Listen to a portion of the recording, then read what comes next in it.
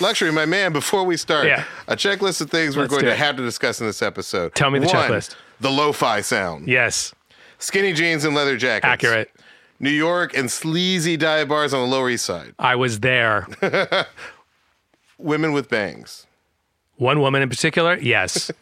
Luxury, tell the people, what's this episode of One Song about? All right, Diallo. Well, we're going to throw it all the way back to 2003. 20 years ago. 20 years ago. It's a moment in time when indie rock and pop and angular guitars are all starting to merge and intermingle in really interesting ways. Yes. A time when anyone who is anyone, including myself, possibly you, we'll find out, wore their jeans a little tighter than normal, maybe even rocked 1, 2, or even a dozen in my case, thrifted leather jackets. I had so many in my collection. That's all I had. They were all way too small for me. And had some sort of statement hairstyle. I will say I had a lot of hair in 2003. I also had hair in 2003 that was important to me to look interesting in changing ways. I don't know that that's really changed, though, so... I like your hair now. I like your hair now, too. Oh, yeah. Hair's important. I had a lot more hair back then. But I will say there was one hairstyle that ruled them all. It was Karen O's bangs. Karen O's bangs. We all bow down to this day. No hairstyle has ever improved upon what she did, right? We're going to talk about that. We're going to talk about that. We're going to talk about indie rock. We're going to talk about the Yeah and a song that they made that NME rated the best alternative love song of all time. That's right. Today we're talking about a band that almost everybody adores and loves. We're talking about the Yeah, and we're talking about their song. And that song is Maps.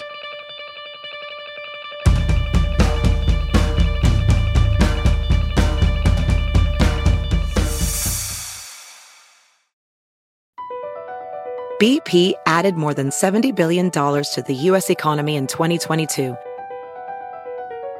Investments like acquiring America's largest biogas producer, Archaea Energy, and starting up new infrastructure in the Gulf of Mexico. It's and, not or. See what doing both means for energy nationwide at bp.com/investing in America. It's time to take your career to the next level. With over 150 graduate degree programs, the Catholic University of America, located in Washington, D.C., provides world-class academics with a student experience that educates the whole person, mind, body, and spirit. Whether your professional calling is in engineering, nursing, social work, or any of our other exceptional degree programs, encounter the best of everything that Catholic University has to offer and discover the best in yourself. Learn more today at catholic.edu/grad admissions.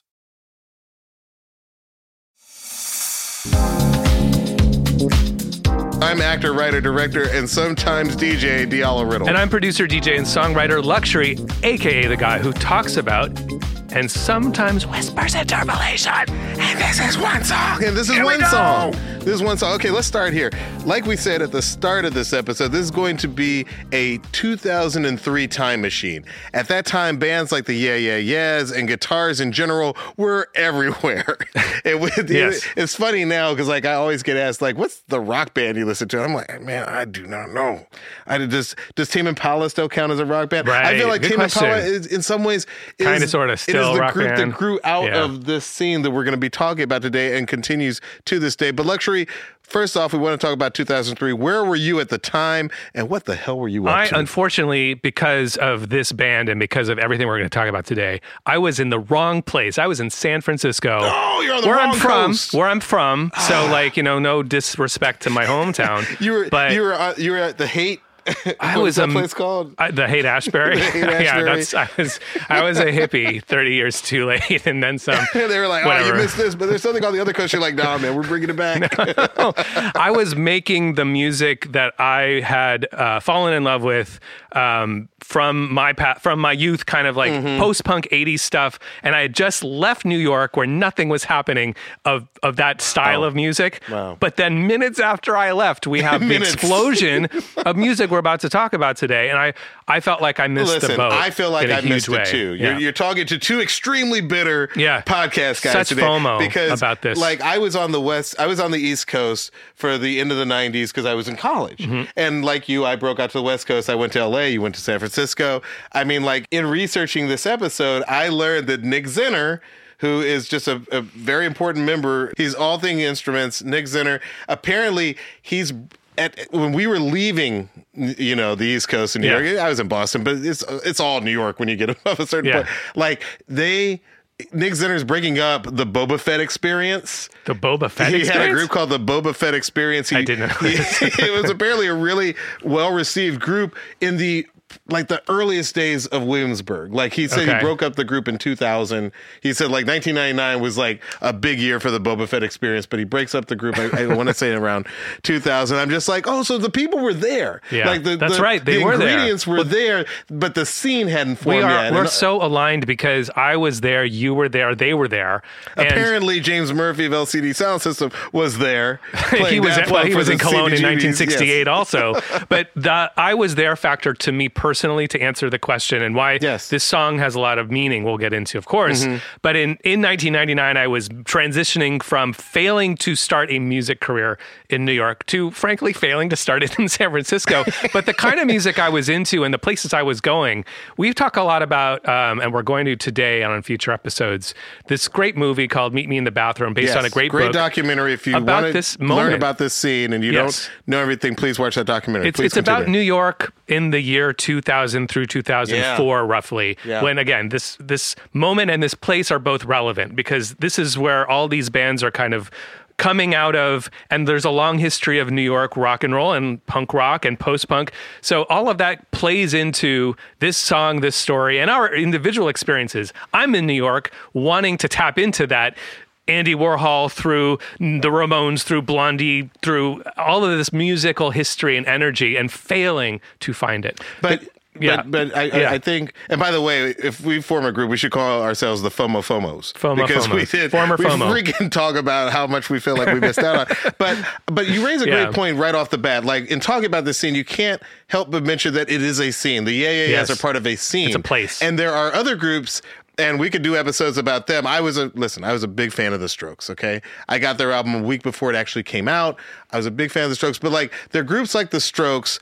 There's some other groups that may come up during this conversation that felt like they were trying maybe a little bit too hard to be a part of the Andy Warhol New York, a little bit too hard trying to be the Velvet Underground. I think one thing you can say about the Yeah is one of the reasons why their fame is so fun and so endearing is because you can try and say that they sound like a band but very few people say that the Yeah weren't original. You know what I mean? Wholly original sound. They did absolutely. They did not have to suffer the slings and arrows of, oh man, what a bunch of posers. We're going to talk about the Strokes and LCD, two of our collective favorite songs. I was going to say, Chick. I think in future episodes, there's going to be a Strokes episode. I think there's going to be an LCD episode. But I will say this, just to kind of put a little bit of defense on them, personally. Yeah. You're absolutely right that they are the sum of their parts. They are a mosaic or of their influences in a way that I love. But again, future episode. But you're dead right to say that Karen O and the Yeah were not that in quite the same way. Of course,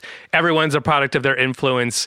Everyone's a product of what came before them, but filtered through them, and especially in this song, this is not like your typical punk rock song. When we get into the stems in a little bit, you'll hear what they were doing was pretty unique at the time, especially in rock circles, that they're using loops, and they've got backing tracks essentially that Nick Zinner, the guitar player / everything instruments guy, does.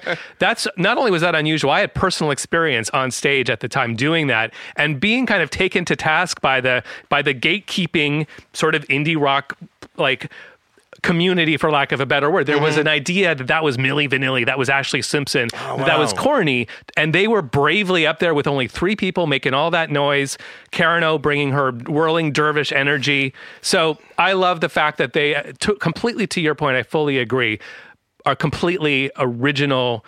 Some of their parts, but original in a completely different way from the rest of those bands. I love this sound. And I'm so happy that you bring this up because it didn't occur to me. You're talking the Yeah, you're talking about a band of 3 people. 3 people made Brian, all that sound. Nick, like you said, all the instruments. Everything. And then you've got Karen, who nobody could ever accuse of not being a completely amazing attention grabbing Yes. front person. Hell yeah. For a group, you know what I mean? Like, Yes. and you think about some of the other groups, they're not considered part of this scene. Yeah. But think about the White Stripes, 2 people on stage. Right. There was a lot of lo-fi stuff going Right. on right then. That And limiting almost the palette in a way. Just Yes. what can we get rid of? What can we do differently? You know, I mean, and mix it with things that have been you're done before talking also. about peak Britney Spears, Yeah, peak right. Max Martin working with, you got the Backstreet Boys. Like, you've got all these like really polished groups, and it's almost like people who were in their 20s, maybe up until like even their 30s. Like, we were saying, like, no, we want to hear something that's stripped down, raw, and real. Yeah. And then the Yeah Yeah Yeahs are part of that. And then interestingly, as we'll get into on this episode, those things start to converge. And we're going to talk about that as we get into the song and its impact on the culture, because these worlds that had been so separate and so like intellectually and like philosophically separate. If you were an indie rock person, you hated pop music, but that starts to change a little bit in this era. We're going to talk about that. It's weird because I feel like at some point, because we're just putting stuff in a historical context right now. Like, again, you have to realize who this is. I mean, like, LimeWire and Napster are like threatening to disrupt these glory days, this gold rush in the music industry, where they literally came up with the diamond status to, because people were going 10 times platinum. They were going 11 times platinum. Everybody had a CD Never case again logic after this. in their car. Yeah. And everybody's like driving around like, blasting this very polished pop, even in hip hop. Puffy is so big at this time right now. And like, we don't know it, but in 2003, 50 Cent's going to come around the corner and usher out, what Puffy had been doing since the Mace era, usher out what Ja Rule and Ashanti were doing at Murder Inc. Like, in 2003, there's just this sense, and let's also put it in the big historical context. 9/11's happened. Right. Things have gone dark. I mean, like, by today's standards, people would almost be like, oh man, 2003, that sounds like the good old days. No, it felt dark back then. So you've got 9/11, you've got 2002, which is all just a march to war. There are people marching in the streets saying, please, President Bush, don't bomb, Iraq, don't fight this war, don't go to Afghanistan. And then by 2003, you've got 2 major wars taking place. And into this weird cultural stew, because I was in New York right after 9/11. I can remember the pall that was on the city. It was just a weird, murky vibe. But even in that environment, you had things happening in hip hop that were going to influence the rest of the decade. And for the purpose of this episode, a really exciting underground scene in New York that literally was covered in the ash from 9/11. It was a very weird time, and yet these artists, these people gave us something amazingly infectious to listen to. They gave us something that, emanated from clubs like CBGB's before they closed, that emanated from places like Joe's Pub. Joe's Pub is so important to this story because the first time I heard of the Rapture, I want to say they were playing at Joe's Pub. So this is that historical context into which everything from Chick Chick Chick to the Rapture to the Yeahs, they all come up into this place. But the last thing I'll say about historical context is that we're at the beginning of a new decade still. 2003, the 80s are officially 20 years old. When a decade is 20 years old, it's inevitable that there's almost always a retro movement, and musicians are trying to take the cool sort of like underground forgotten pieces of that cultural moment and trying to they're looking back, and it's often like this 20-year thing, right? Yeah, it's exciting. It's exciting. Right. And I mean, like, so I feel like a lot of people were like playing around with like new wave and post-punk. Right. Well, don't forget, we also have the movement like this electroclash thing. Yes. And these things are happening in parallel. We got that episode too, man. We're definitely doing an electroclash episode. And we have these things happening in parallel, just like they had happened in parallel 20 years earlier, when you've got disco turning into new wave and you've got hip hop across the street in the Bronx, and it's all happening in downtown Lower Manhattan. It's a similar kind of convergence of exciting musical styles clashing together in Manhattan/Brooklyn. Totally. And all these bands are coming together. So electroclash is happening, a post-punk revival, I would argue, which is what the Strokes and LCD and Interpol and the Yeah. So it's a very exciting moment. And just to sort of bring it back to what I was saying about my FOMO for it, is that I was sort of getting the telephone version of that over in San Francisco in 2003, because I was bringing together my own sort of blend of like, I guess I'd call it synth pop, what would be electro clash, but 3,000 miles away because there wasn't really a scene. And we had our own scene, I should say, to be fair. Like, I was going to ask, what was going on in San Francisco? Yeah, in San Francisco, there was the Aero Bar. Shout out to the Aero Bar. Shout out to Jeff Poolside, by the way, who's now my friend. But at the time... is that the guy who does Poolside? That's Jeff from Poolside. Hey, Jeff. Awesome. Again, shout out to Jeff from Poolside. At the time, he was in this band called the Paradise Boys, and they ran the scene. Like, they had these great nights that they put on DJ nights, and there was this idea of bands crossing over into dance and punk and dancing and rock. Like, all of these things were being experimented with. How do we put this all together? But how do we make songs out of it? There's the 80s element. So I'm involved in all of that. I'm very peripheral. I am not at the center of the scene like Jeff was. It's nice many years later that we become friends. Yeah. By the way, Poolside, great band. Check them out. Great band. By the way, LUXXURY, also great band. Check them out. So at the time, San Francisco there was a scene, but it wasn't this scene. And this was the scene that from afar, I was like, wow, so much is going on here. That seems amazing. And of course, the Yeah Yeah Yeah is right at the center of it all. I think they're right at the center. I think I was actually lucky in the sense that I was in LA. Look, in Los Angeles, there was the sense that something was happening in New York. Yeah. And I tried to get out there as frequently as possible just to see it and be a part of it.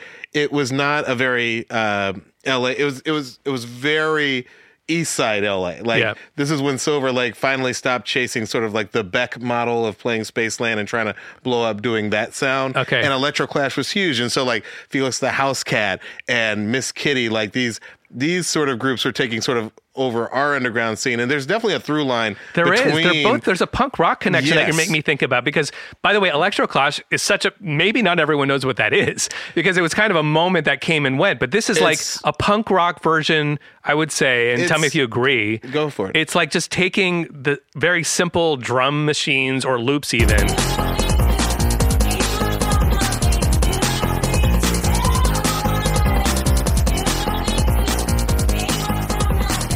and writing songs over them that have sort of punk energy. Sometimes the tempos are faster, sometimes it's rap, sometimes it's shouted, and it's definitely got an 80s throwback element to it, a lot of La Trim kind of rapping. It did. I would actually Peaches. argue, and thank God for New York's Negro Clash parties, because they drew the line.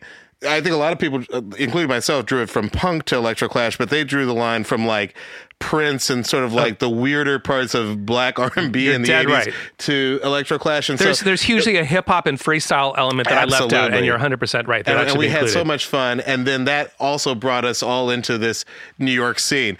With that said, we want to get into some stems. Okay, so where are we starting today? We got to hear some stems so that we can really understand how special the Yaz and particularly Maps is. So I know you have the stems for Maps. What do you want to play for us first? Let's start with, we talked a little bit about Nick Zinner. So the Yeah Yeah Yeahs are three people. It's Karen O, it's Nick Zinner, and it's Brian Chase. And Brian, shout out to Brian Chase, the drummer. We're both drummers. Shout out to the drummer. Brian, the drummer. So the story of the making of this song is that Karen and Nick, I believe, lived together in an apartment, kind of roommate situation, and she was walking by Nick's bedroom. Now, Nick has... So Nick and Karen are roommates? So the story goes that apparently Karen O had a friend who was really into Nick Zinner.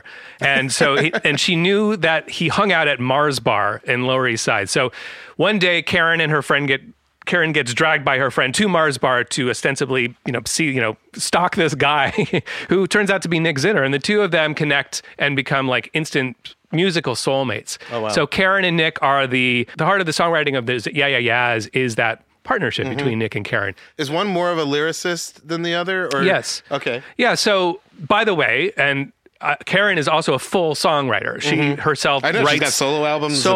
Projects. So the two of them, it's probably the magic behind the scenes. We'll never fully know like who came up with what lyric when, but for the most part, Nick is writing using his guitar, but he's also using these early kind of looper pedals and drum machines. And it's a lot of stuff that we were talking about, the overlap from, Electro Clash and post-punk, this sort of new wave revival of all of this combining. He is absolutely at the forefront of that because he's a guitar player using loop pedals and using drum machines and not being afraid basically to be called inauthentic basically for using machines. Yeah. Which again, from firsthand experience, I know there's still this some gatekeeping tension. thing. There's tension. Yeah, man. Real rock and roll, real authentic punk. Who the first person is I saw guitars. use pedals? Ironically, Reggie Watts. Well, I was going to say Reggie Watts is who, to those who don't know, is like a stand-up comedian, but he was like using it to like loop sounds, and then eventually he would like build it up into music. And it's so funny you said that because I was going to bring him up because they're using the same equipment. They're both using these Line 6 delay pedals. Delay pedals. You've seen the one with the four that's green with 4 buttons on it. Now, of course, Nick Zinner has about 30 different devices on his various pedal boards, but one of them is that same looping device. And the idea behind it is you come up with an idea like a ding, which we're about to hear, and you can just have that looping in the background the whole way while you play a second thing. Is that what I don't know what you call it, trembling? is that guitar that we hear at the very beginning? Does that run throughout the entire song? It runs throughout the entire song. I mean, obviously there are parts where you can't hear it anymore, but like it's a bed underneath the entire thing. It is a bed underneath. I'll play you all of the different component parts in just a moment. But just to finish the thought that this is Nick, a single individual who, in the band Yeah Yeah Yeahs, everything that isn't a vocal or the drums is coming from him, his pedal boards, his loops, his live guitar playing. He is essentially, instead of using a laptop, which nowadays people often use a laptop to try to control the live experience, bring things in and out, he's doing all that with or write scripts that nobody's going to read. But go ahead. A lot of things can be done with a laptop. There's so many things with a laptop. It's a magical device. So he's using his guitar pedals and these looping pedals to do all that. So everything you hear in the Yeah Yeah Yeahs is coming from Nick's hands or his feet. I love it. Yeah. Can we hear it? Well, let's hear some of it. We're going to start with what you were just alluding to, that guitar jangle that starts the song and does indeed run throughout the entire thing. This just goes through the whole thing. And it's not even rhythmically anything. It's just playing as fast as you can. That just happens the whole time. So we're all familiar with that because it's how the song starts. And then there is a drum pattern, which from my understanding is actually a loop coming from the drum machine, which Brian Chase, the drummer, plays on top of. Oh, wow.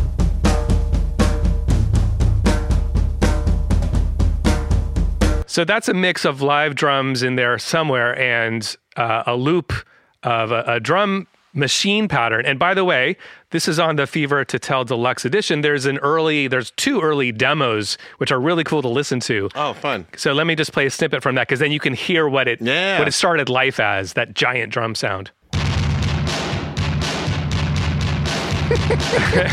So originally, sounds like Metallica. That to me just sounds like, yeah.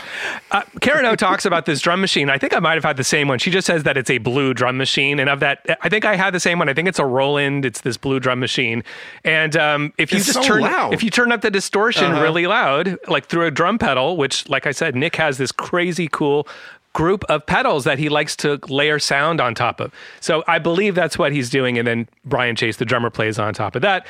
To go back to the guitars. So they had the drum machine looping, and then Brian Chase played over that. That is what I think is happening, just from like listening to the demo and then listening to the stems. It sounds a bit like there's a combination of those two things happening. Just her talking in the studio, I kind of got chills a little bit. Yeah, like she gives you got chills. a voice made for this. Let's just, to be more explicit, here's Brian coming in the chorus, where you can definitely hear that he's playing a new pattern.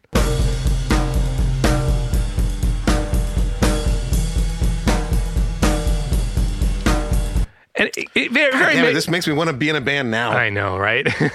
Bands are cool. Yes, because they're never not cool. It sounds like they're just like, you take your time, you create something nice, and then you play it in front of a lot of people, and they go fucking nuts. To be clear, I think as we're listening, I think that that's just Brian recreating what was originally in the writing session, a drum machine beat.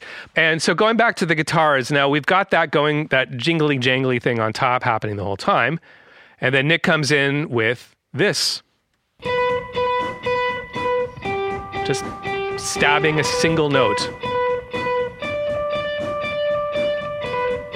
And he does that until we finally get to the chorus, where there's 2 interesting things happening at the same time I'm going to play you. One of them is Nick switches from playing that single note to playing the closest thing I would say to a bass line in the song. There's no bass in this song. There's no bass line. This is all you get in the chorus, besides the singing and the drums. He's just playing the root note. I don't think he's playing any chords in this whole song, just the root note. And one final thing, and by the way, after I play this, you'll have heard everything in the song that isn't vocals, is there's this jangly thing happening on top in the chorus, which is another loop from that same blue drum machine. Here it comes. I'll play it for you in the mix. Here's the guitar jangle still going. So these three things are happening.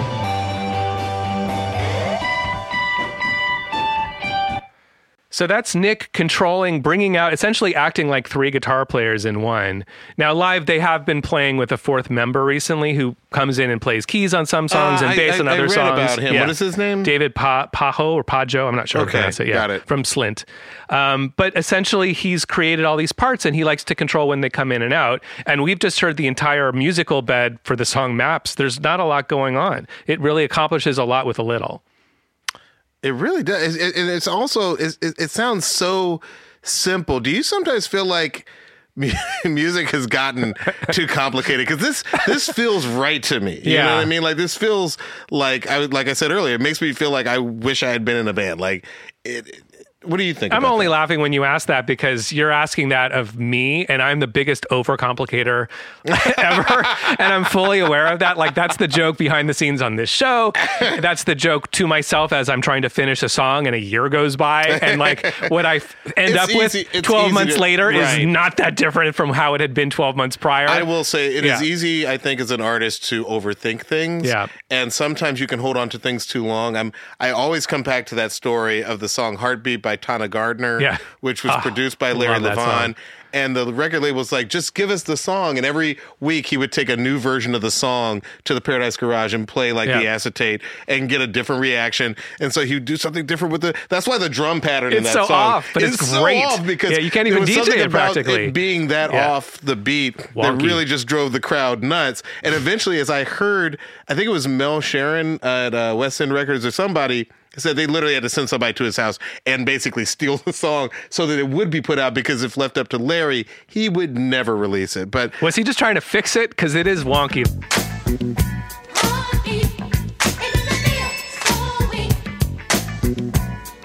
Because it is wonky, the kind of the bass line and the drum beat are not quite on time. It's a freaking classic together. That has been sampled by that one and like Marshall everybody. Jefferson, Move Your Body. Those are like two of my favorite songs that are just like fucking impossible to DJ. Makes very little sense. It's so hard to DJ because it's like coming in and out of time.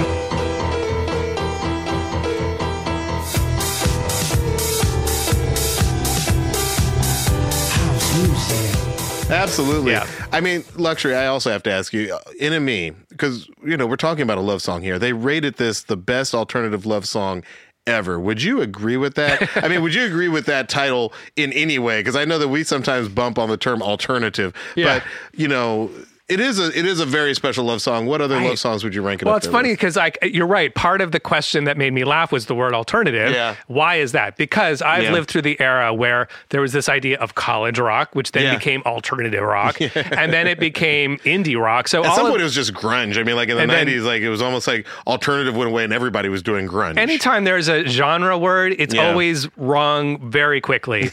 Like punk rock. What is punk rock? Is it fast guitars? Is it British white dudes? Is it like Sum 42? Is it right? So the word alternative makes me giggle a little bit. We're just trying to get those guys on the show, everybody. We're just trying to get Alien Ant Farm here. Shout out to Alien Ant Farm. And but I guess my question is also like, do you have another alternative love song pick? I mean, I'll throw one out there. Love Will Tear Us Apart.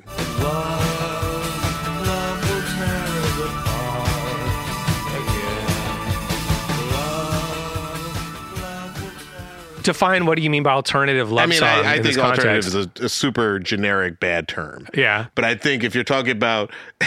You're just saying something less than mainstream not pop. Not Guns N' Roses. Not mainstream pop. Yes. If you're okay. Not the Killers. Like, what is your go-to? Like, that's what I'm saying. Like, what does alternative mean when you can lump Metallica with the Killers? See, the Killers, you say that brand name, and it just reminds me of this era. And I always felt like, why are the Killers... I didn't get the Killers. I always felt a little bit like... And to your point, most people, like, they are a big band. Like, that song, Mr. Brightside, has like 1 billion because some songs streams on Spotify.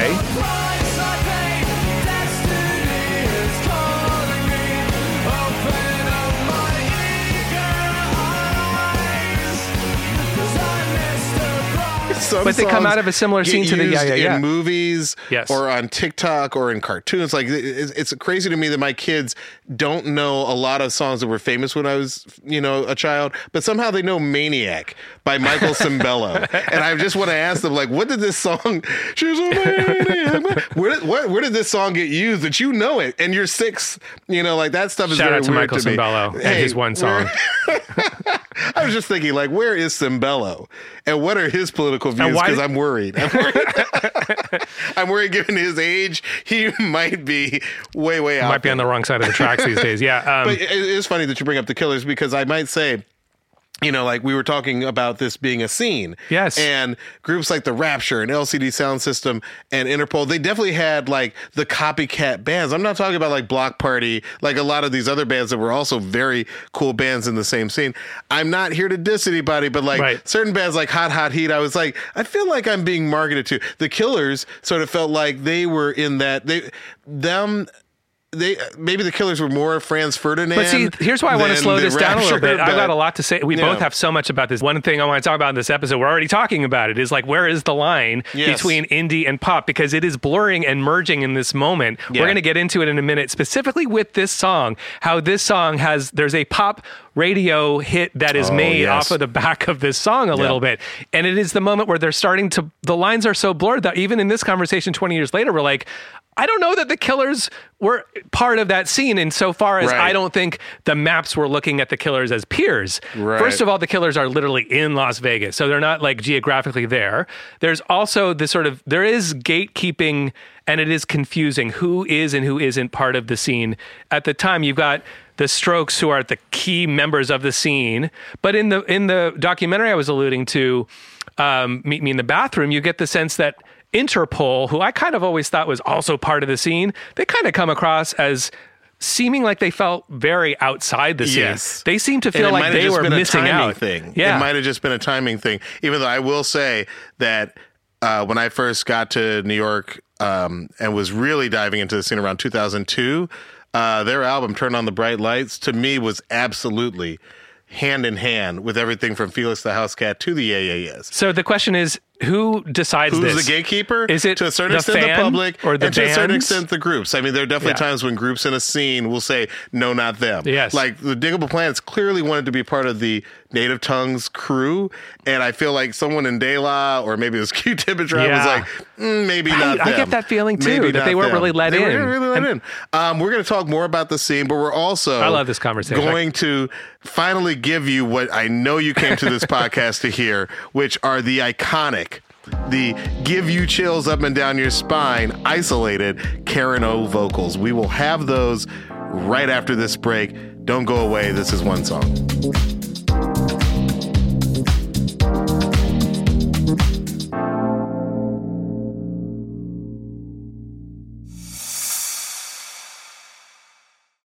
This is Comedy Bang Bang, the podcast, the promo.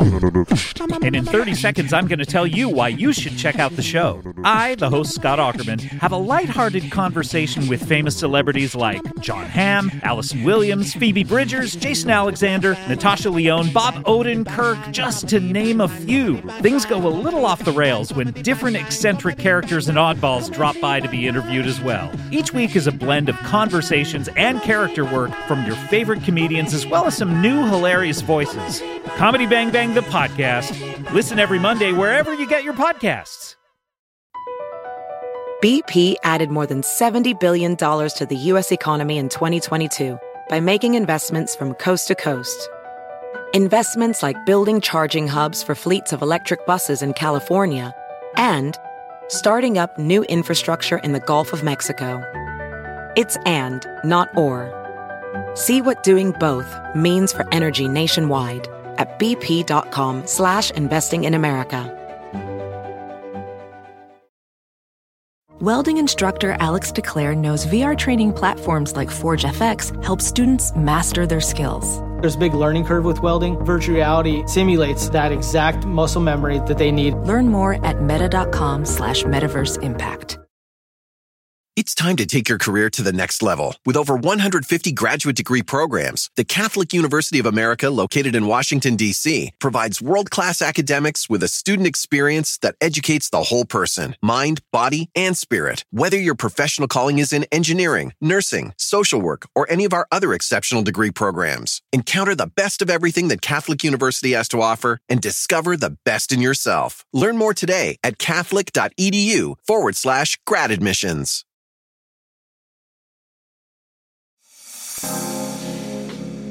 Welcome back to One Song. Okay, so before we get to these Karen O vocals, which are coming, we want to do a one more song.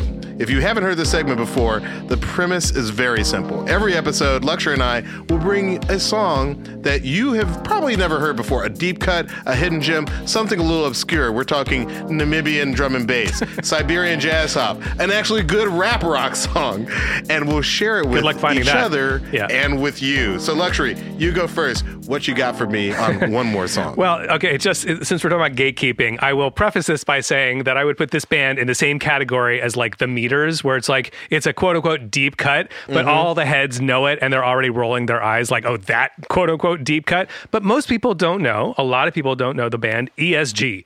And ESG is one of my favorite quote unquote deep cut bands that most people that are gatekeepers would know about already. But ESG are relevant to this story because literally this great quote I found from Nick Zinner from Yeah said, our band would not exist at all probably in any form without ESG. Oh, I love that. So this song is called Dance by ESG. Oh, good one.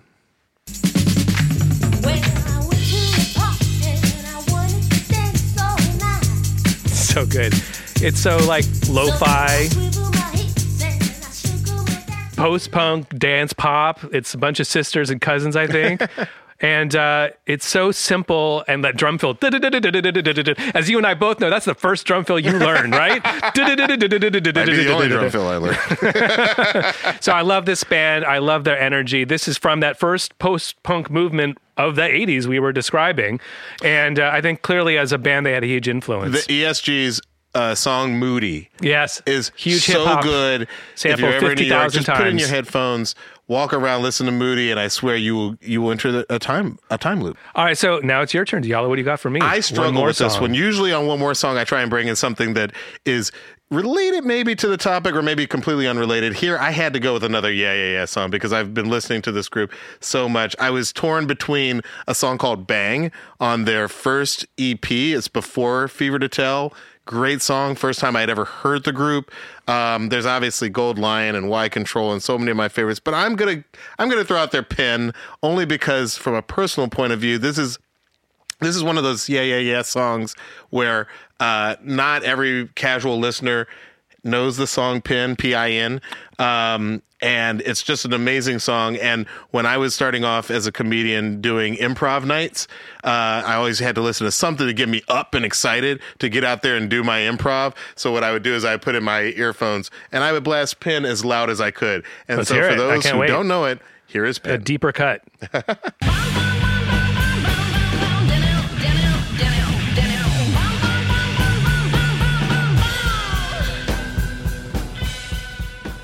So that was a little bit of Pin. Is that also on Fever to Tell, same album as Maps? Absolutely. That album is just a classic, I think, from start to finish. So if you are listening to the show and you don't really feel like you know the Yeah, start with Fever to Tell and spread out from there. You will hear some amazing music. And to our regular listeners, we want to know what you think of this week's picks. Did we nail it or did we not? Did we give you a deep cut or did we give you a song that maybe you didn't know? If you have a song you want to share with us, either way, you know where to find us. We're on Twitter, I guess they call it X, Instagram, TikTok, see us up at Whole Foods. We can't afford it, but you might want to talk music with us. Any way you can reach out to us and let us know if you have one more song. Okay, let's get back to Maps. Luxury, we've been waiting patiently, but now we require it. What do you have to play us from Karen O? Let's listen to the isolated Karen O vocal from the song Maps by Yeah Yeah Yeahs. Oh, say, say, say, oh, say, say, say, oh, say, say, say, oh, say, say, say, oh, say, say. I'm just laughing because, like, besides being obviously beautiful and, like, haunting, I want to hear your reaction. I'm always taken by how few lyrics are in this song. This is a, like, 15-word song or something like that, 20 words. I have heard this song so many times in my life.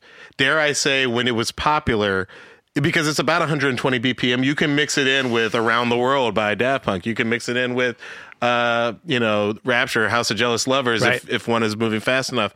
As many times as I heard this song, until we were preparing this week, I never really thought about the lyrics except for the very haunting, they don't love you like I love which you. Is enough. Which is honestly enough. 20 years of in my head, that's plenty. I mean, there's so many times when I think about, potentially liking something more than it likes me. And I'm like, and the first line that pops in my head is, they don't love you like I love you. Like, there's so many different ways to interpret it, but it's always tragic. And as a songwriter, like, you just absolutely nailed, like, that is always my intent going into making my own music is as much as you're putting time into every instrument and every lyric and every melody, it's like the takeaway just being a single thought that then infects people for the rest of their lives. Yes. Whenever they're in that type of moment, they think of your 3 words as like a bumper sticker or a mantra. And that's this song. It is almost unfair when it comes to Maps, how many different elements they have moving down your spine. You've got that guitar, hitting your spine. You've got her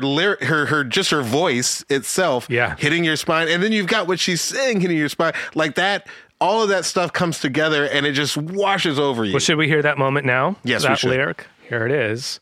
Maps way, they don't love you like I love you. I mean, I'm broken. Clearly, I'm damaged goods. I am broken as well. The fact that lyric hits me as hard as it does. But can you play for me the part where, like, she goes up? Like, I want to hear that, because that's the part where I'm like, damn it, Karen, what is this witchcraft? That's the first chorus, and in the second chorus, it gets a little bit of a lift, like you're saying. They don't love me like I love you. By the way, they don't love me. Notice that? They don't love me like I love you.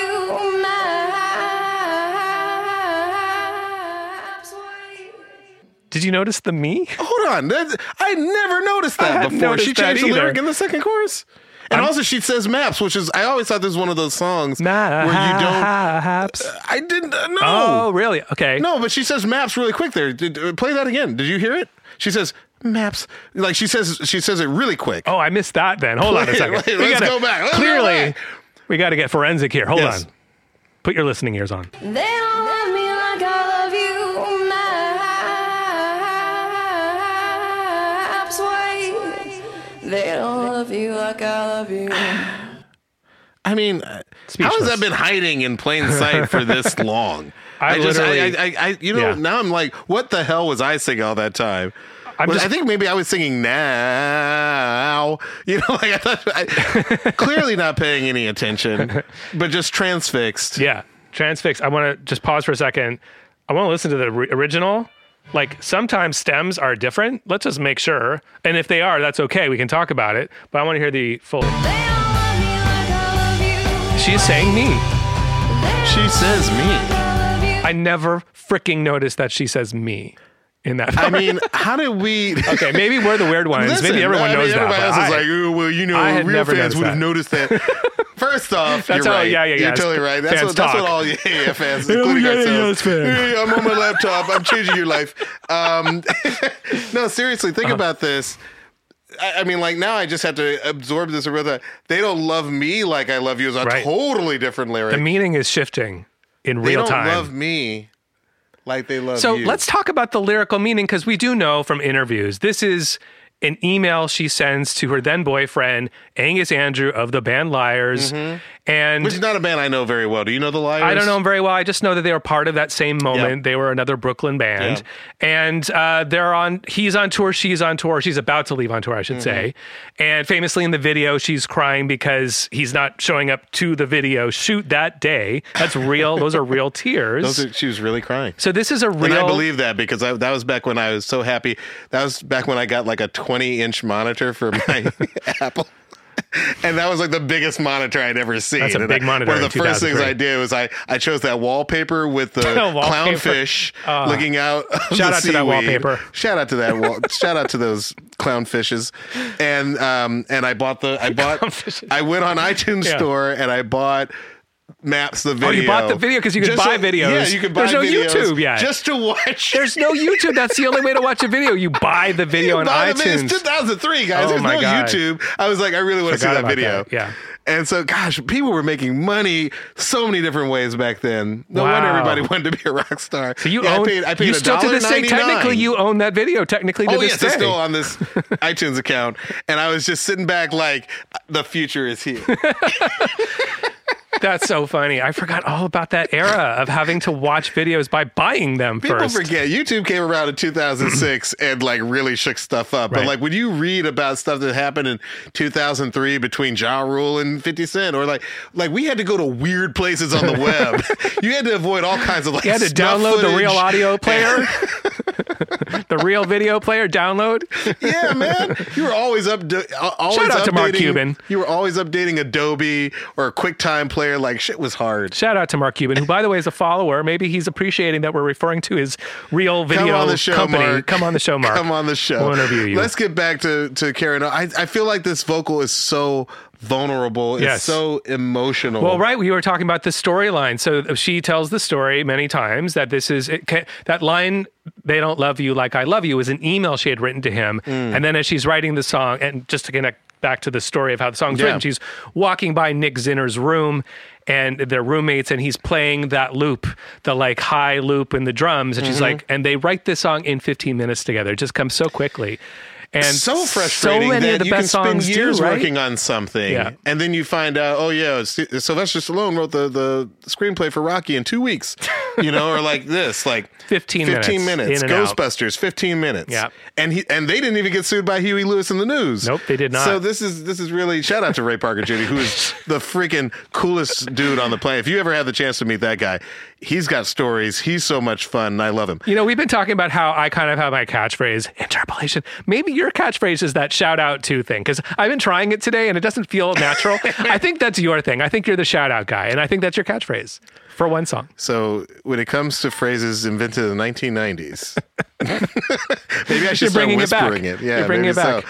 But 15 minutes. 15 minutes to write this amazing song that has stayed with us for at least 20 years and continues to win fans. Yeah, and she pulls this lyric out of her email from the love story with her and Angus. So when I listen to that isolated vocal and when we watch the video, what stays, the authenticity of the true meaning of this song being missing somebody and the gap between you and another human who you love is just the weight of that, the simplicity of that emotion resonates in only 20-ish words and throughout the ages. We're 2 decades later. I still feel that. And when you hear her raw vocal singing it, you hear her what's the word? Unrequited love. You hear unrequited love. Yes. You feel the emotion. And I hope that the story of the Yeah Yeah Yeahs gives hope to the smart kids out there, the nerds, because Karen O has gone out of her way. Like, as crazy as their live show was, and their live show was crazy, there's no way for us to show our listeners how crazy that footage. Just go on YouTube, look up Yeah Yeah Yeahs live around this period. They're touring again. You can see them, luckily. But they're like us. They're a little older. They're like in their 40s She's got a kid. Like, she's still doing it. She's still doing it. She might still spit water on herself, but she's not going to she's not going to be ushered off stage in a wheelchair. And we both missed the 2003 version where that was just like the epitome. No, actually, I saw the Yeah Yeahs. I saw the Yeah Yeahs play a show because I worked at a record label. I saw them play a show around the time that EP I mentioned earlier with songs like Bang and Art Star. I saw them. Crazy show. I'm sure it was. Crazy. I want to say it was at the Troubadour.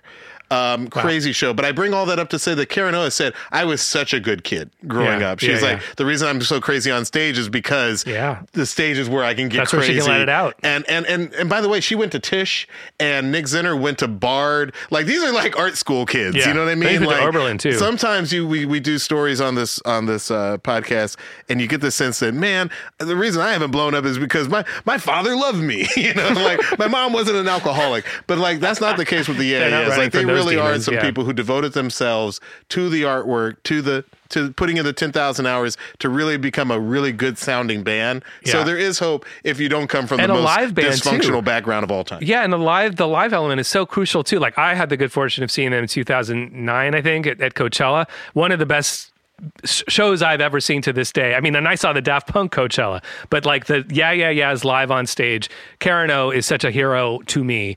And the live element, as we go through the stems and we listen to all those parts, I'm reminded of how much the live and the recording really do.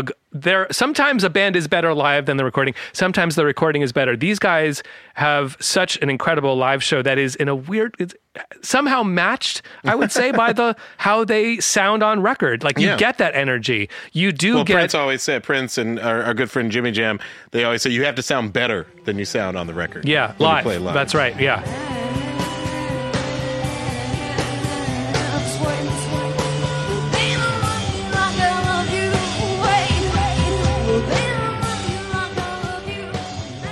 The fact is, the Yeahs, and especially this song, just being the huge song it was, Maps, had a huge influence on music going forward. We've already mentioned some of the groups that came in the wake of the Yeahs.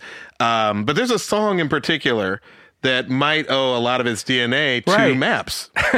Well, right. So another theme of this episode, besides gatekeeping, and related to gatekeeping, I should say, is this sort of like, still in 2003, the pop charts and the pop world was a completely different world than indie music, for lack of a better way of putting it. So the Strokes and the Yeah-Yeahs, this is the beginning of MTV is starting to play Maps and on the air and on their airwaves, such as it is. Yeah, perform at the 2003 MTV Awards. But that's in between like Limp Bizkit songs and you know, The Offspring. So like there's a difference between these two types of music. The pop charts do not sound necessarily like it yet, but there's starting to be an influence from the other side. The Strokes and the Yeah-Yeahs are starting to filter their way into the pop song makers of the time, such as Max Martin, you mentioned, Britney Spears producer. So one of the first songs that a new producer named Dr. Luke, who starts to work with Max Martin, one thing that they do together, which is one of their first, possibly their first song actually written together, and definitely their first hit, is this song by Kelly Clarkson. This is Since You've Been Gone. Here's the thing, we started out friends. It was cool, but it was all pretend. Yeah, since you've been gone. Okay, first off, she literally says, yeah. And so I think there's a clue right should there. Sue her. There's a story about they wrote this song because they had been agreeing, Max and Dr. Luke were talking about Maps by the Yeah-Yeahs, and they were agreeing. Is that true? I've heard that this song was like, hey, we should make a poppy Strokes record. And to me, I hear the Strokes. Other than the fact that it starts off with that guitar and then the drum comes in, I don't know that I hear Maps, but maybe I was with you on that too. That whole time, especially that eighth note jangling, that is such a Strokesy thing to do. Yeah. But it wasn't until I was doing some research that there's literally a quote in Billboard where Max Martin describes the origin of Since You've Been Gone. They had been listening to the Yeah-Yeahs and the song Maps, and they thought, this song is incredible, but it goes from a 6 to like an 8, and it never quite has a proper chorus. Wait, so they were listening to Maps like, they were analyzing They were it. almost there, but they got it all wrong, They thought it just That's my Max Martin impression. They thought that everything about it was great, except it didn't have enough of a chorus, enough of a big chorus. Wow. And so they do this shit. But since you've been gone, They don't love you like I love you. So hold that thought. There's a particular part of this song which is dead on the money, and I'm going to play it for you now. After the second chorus, there's this bridge section in Since You've Been Gone. I'm going to play that for you, and then I'm going to play the same exact moment in Maps, the bridge, and you'll hear what I'm hearing, I think. Here it comes. Oh, no! Wow. What does that remind you of? Oh, go on and play it, but I absolutely hear it. I would have never thought. Yeah. And that is a direct lift from the one part when we were doing the stems, the one part I saved for this moment is there is one more guitar part, and it sounds like this.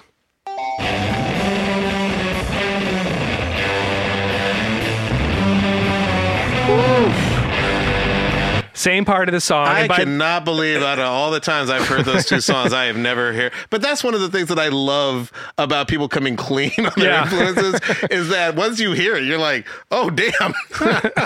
There is no doubt in anyone's mind that those things are influenced. Same bridge, same part of the song. Then get litigious because it's like, well, I mean, like, whatever. I think, it's interesting. No one got litigious. I did a deep dive into the, the backroom file cabinets of ASCAP to see there's no writing credit given. Or offered, I should say, maybe, on this song. But there is in another interpolation, which I'd like to talk about now. Are you about to talk about Beyonce's Lemonade? We're going to talk about Beyonce's Hold Up from the album Lemonade. And this one is properly credited. And let's talk about that one. Here it comes, I think. Hold up, they don't love you like I love you. Slow down, they don't love you like I love you. Back up, they don't love you like I love you. Step down. And there's so much going on there. I love that song. I love that interpolation. I love the sample. There's like a sample. There's an Andy Williams sample in the background, which is, I think it's a Burt Bacharach song. There's air horns. Well, here, I mean, tell us, like, what's interesting is she's not exactly saying what Karen O said, but it's close. The backstory there is we've got Vampire Weekend frontman Ezra Koenig tweeting in 2011, just kind of a thought, like a shower thought that he tweets, like, what if it was hold up instead of wait? And so like 3 years go by and that's just a tweet. And then in 2014 or so, he's in the studio with Diplo. There's that Andy Williams loop of that song, Can't Get Used to Losing You. And then that line comes into his head. He's looking for a lyric and a melody, and he thinks of his tweet, which is alluding to the Maps song, and makes that flip that you just alluded to. It's instead of wait, it's hold up. And they submit it to Beyonce, and it becomes the basis of this song. So wait, Diplo and Ezra find the Andy Williams sample and they use this, lyric from a tweet. Do they get a producer credit on the song? Yeah. So Diplo found the sample. Ezra's in the studio, and on top of the sample looping in the background, he's meant to be there to come up with the lyrics in the top line. So he's inspired by the sample. He comes up with the lyrical content, and him and Diplo and actually Beyonce are all credited as producers. And then all three of the Yeah Yeah Yeahs are among the 15 or so songwriters who are also credited on the song Hold Up by Beyonce. That's incredible. Well, hey, as we come sort of to the close of this episode about Maps and the Yeah Yeah Yeahs and the indie rock scene, is there anything you want to say about because nowadays I think it's a lot harder, just given all the social media, all the different ways people come across music to even build one scene that works. What do you want to say about this scene in particular? I mean, so what's interesting as we were talking about it, it really got me thinking about like how each band, usually when you get the interview with Interpol or the interview with the IAS or even the Strokes, they all end up saying some variation of, maybe not the Strokes actually in this case, they all surprise me by mentioning how they feel like outsiders. Like when there isn't almost anyone, again, except maybe Julian from the Strokes, who seem like they know they're at the center of attention and they don't feel like they're missing out on anything.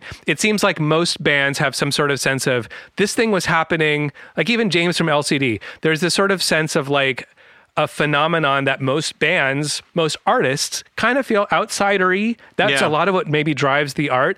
And it's often a surprise to me when I'm hearing an interview with somebody and they seem to me like they're at the center of the culture. Yeah. But they turn out to feel like they weren't really in the right place at the right time either. Why did I miss out on this? They have FOMO too, which is weird and crazy. Let me also say, until only like in the last year, this is kind of amazing to me, but I think it speaks to how much harder it was to get visuals of people. I knew what James Murphy of LCD Sound System looked like. Yeah. I knew what Julian and Albert Hammond of the Strokes look like.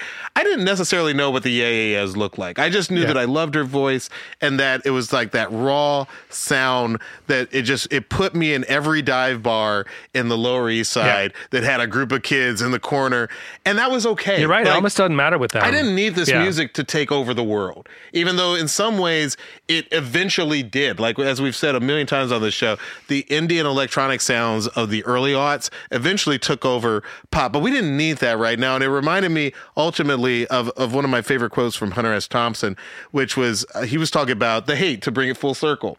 But he was like, there was madness. San Francisco. What? When he's talking about San Francisco. He's yeah. like, there was madness in every direction at any hour.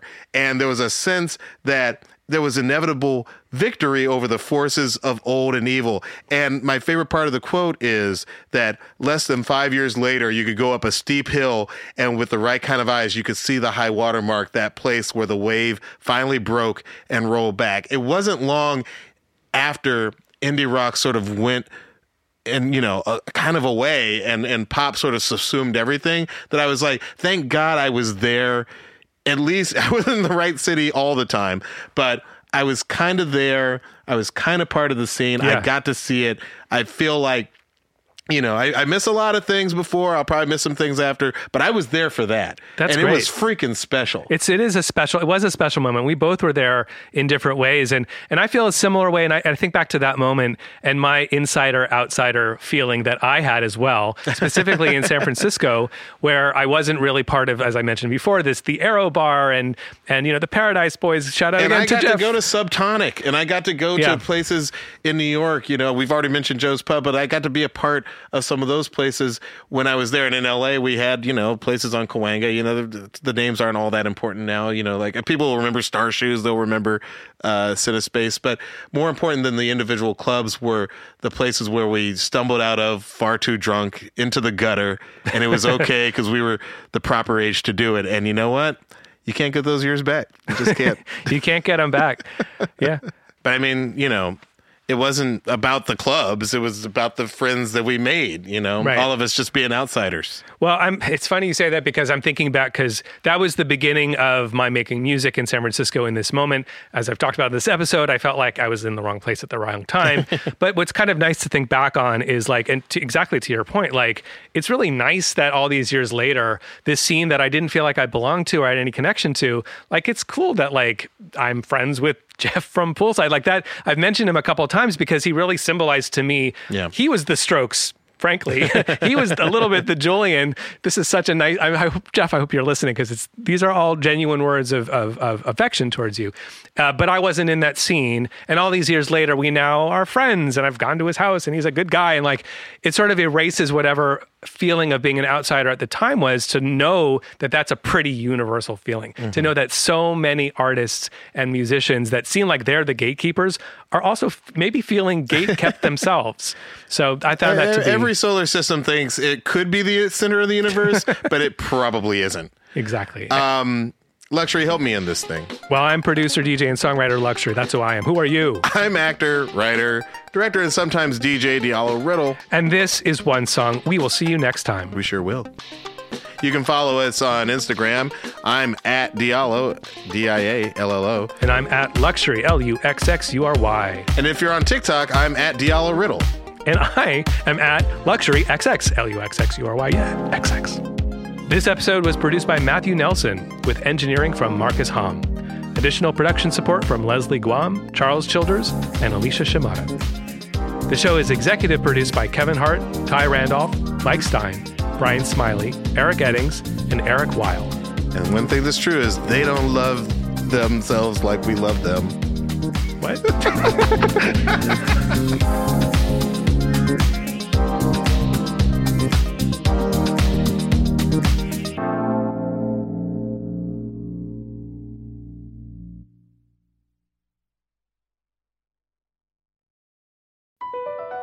Across America, BP supports more than 275,000 jobs to keep energy flowing. Jobs like updating turbines at one of our Indiana wind farms and producing more oil and gas with fewer operational emissions in the Gulf of Mexico. It's and, not or. See what doing both means for energy nationwide at bp.com/investing in America. It's time to take your career to the next level. With over 150 graduate degree programs, the Catholic University of America, located in Washington, D.C., provides world-class academics with a student experience that educates the whole person, mind, body, and spirit. Whether your professional calling is in engineering, nursing, social work, or any of our other exceptional degree programs, encounter the best of everything that Catholic University has to offer and discover the best in yourself. Learn more today at catholic.edu/grad admissions.